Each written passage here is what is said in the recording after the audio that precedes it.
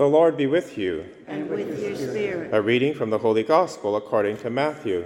Glory to you, O Lord. The 11 disciples went to Galilee, to the mountain to which Jesus had directed them. When they saw him, they worshipped him, but some doubted.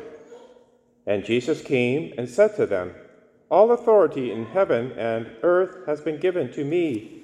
Go, therefore, and make disciples of all nations, baptizing them in the name of the Father, and of the Son, and of the Holy Spirit, and teaching them to obey everything that I have commanded you.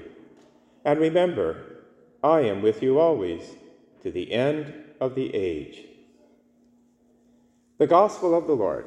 Praise to you, Lord Jesus Christ. Today we celebrate the great feast of the Ascension. And sometimes this feast gets a little overshadowed by the two feasts that surround it, Easter on the one hand and then Pentecost. But the Ascension has some great benefits for us. First of all, Jesus goes into heaven. He is the forerunner, the prototype for us to follow. When someone, let's say, centuries ago discovered a new land, they would plant a flag or a marker saying that now this has been discovered. More recently, the Apollo 11 mission, when it landed on the moon, the first thing Neil Armstrong did was he planted a flag indicating the great leap that humanity had made, going outside its own planet to land on another celestial body. In his famous words, "This is a small step for man, but a giant leap for mankind," pales in comparison with what Jesus did at the Ascension. Because Jesus goes not only to heaven in his divinity, but he takes our humanity with him.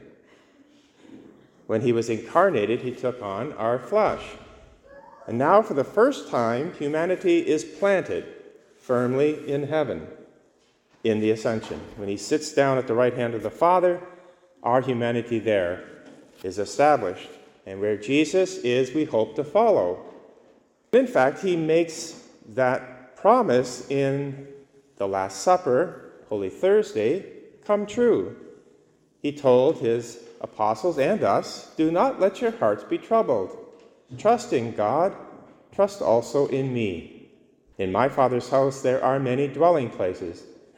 And if it were not so, I would have told you, but I go ahead of you, and I prepare a place for you, so that where I am, there you may follow. And you know the way to the place where I'm going." Doubting Thomas said, "Lord, we do not know where you are going. How can we know the way?" Jesus replied, "I am the way and the truth and the life. Whoever follows me will come to my Father." So that's very encouraging for us. It gives us great hope, even though things may be going haywire here on earth, in the culture, maybe in our lives, certainly in the church at times, and we get discouraged. Nevertheless, we have this great hope. There's an eternal dimension to our lives. Death is not the end. Christ has taken our humanity to heaven. And in fact, he has made a home for us, a true home. And until we get there, although we do have a place to inhabit here on earth, we're merely renting. Our true home is in heaven. That's the first point. Second point is, yes, Jesus takes our humanity, but it's his actual sacrificial flesh. Because when he rose from the dead, he didn't wipe away his wounds. We know he showed them to doubting Thomas. So he brings that into heaven, which is a very significant point because it means that that sacrifice, once and for all on the cross, has now been given a status in heaven, where it will continue, Jesus offering himself on our behalf until the end of time. Jesus pleads our cause. He is our intercessor. He's praying for us, and that's very powerful. So again, it gives us hope. We have a high priest in the throne room of heaven.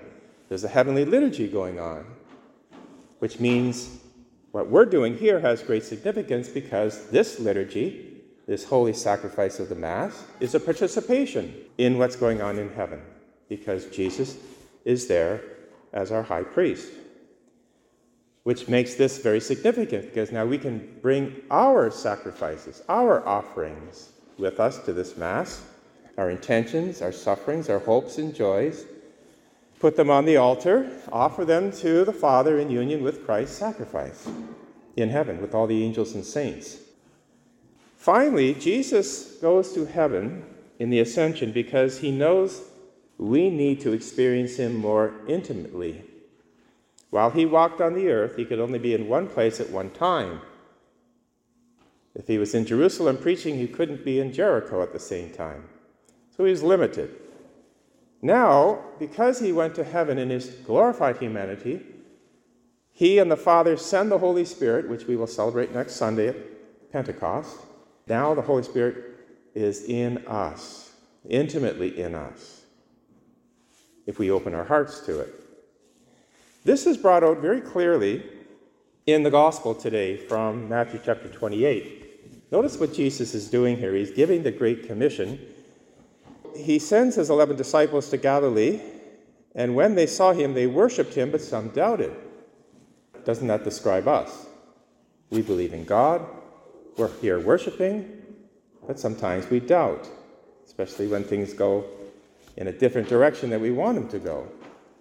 Nevertheless, Jesus sends them on to say, go make disciples of all nations, even in your frailty and your doubts, because I am with you. Remember, I am with you always to the end of the age.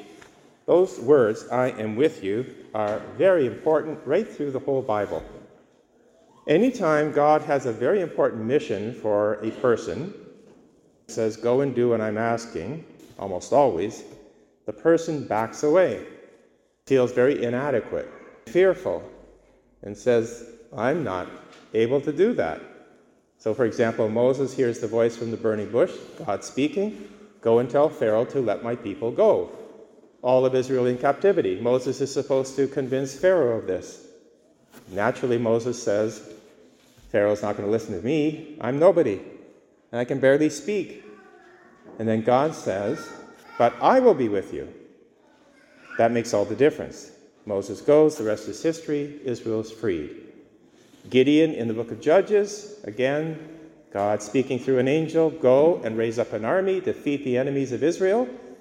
Gideon says, well, my tribe is the least of all of Israel, and I'm the least in my tribe. What's the response? But I am with you. Gideon does what he's asked. The victory is his. Jeremiah is a very young man, probably a teenager, when God asks him to preach a message of repentance to a very rebellious Israel. He doesn't want to do it. He says, I'm just a boy, too young. I don't know how to speak. No one's going to listen to me. God says, I will be with you. The most obvious example is in the New Testament when the angel Gabriel comes to the Blessed Virgin Mary with that very important mission. And what does the angel say? Right at the beginning, hail, full of grace, the Lord is with you. We pray that every time we pray the Hail Mary. That's why Mary was able to say, let it be done to me according to your word, because you are with me. That's what he's saying to his apostles. That's what he's saying to us. We all have been given many gifts. Again, when Jesus goes to heaven in the Ascension, through the Holy Spirit, he pours out charisms and gifts to each one of us. Some musically inclined, some hospitality, others administration. There's dozens of different ways we can serve God and each other. But there's that natural tendency for us to say, someone else can do that. I don't have the time, I'm tired, and then there's a whole list of things. When we feel ourselves backing away, we should always hear those words in our ears. But I am with you. God speaking. I am with you. And he is. He's in us through the sacraments. And today we are going to celebrate one of the most beautiful sacrament of the Eucharist, First Holy Communion. Emily is here with her family, and Emily is going to receive for the very first time Jesus Christ, body, blood, soul, and divinity. And we are all here to say congratulations, because we know as a church what it means to have God not just with us, but in us. When we say, yes, I'll do what you ask, because I know you are with me. That's going to make the difference in all of our lives and in this parish.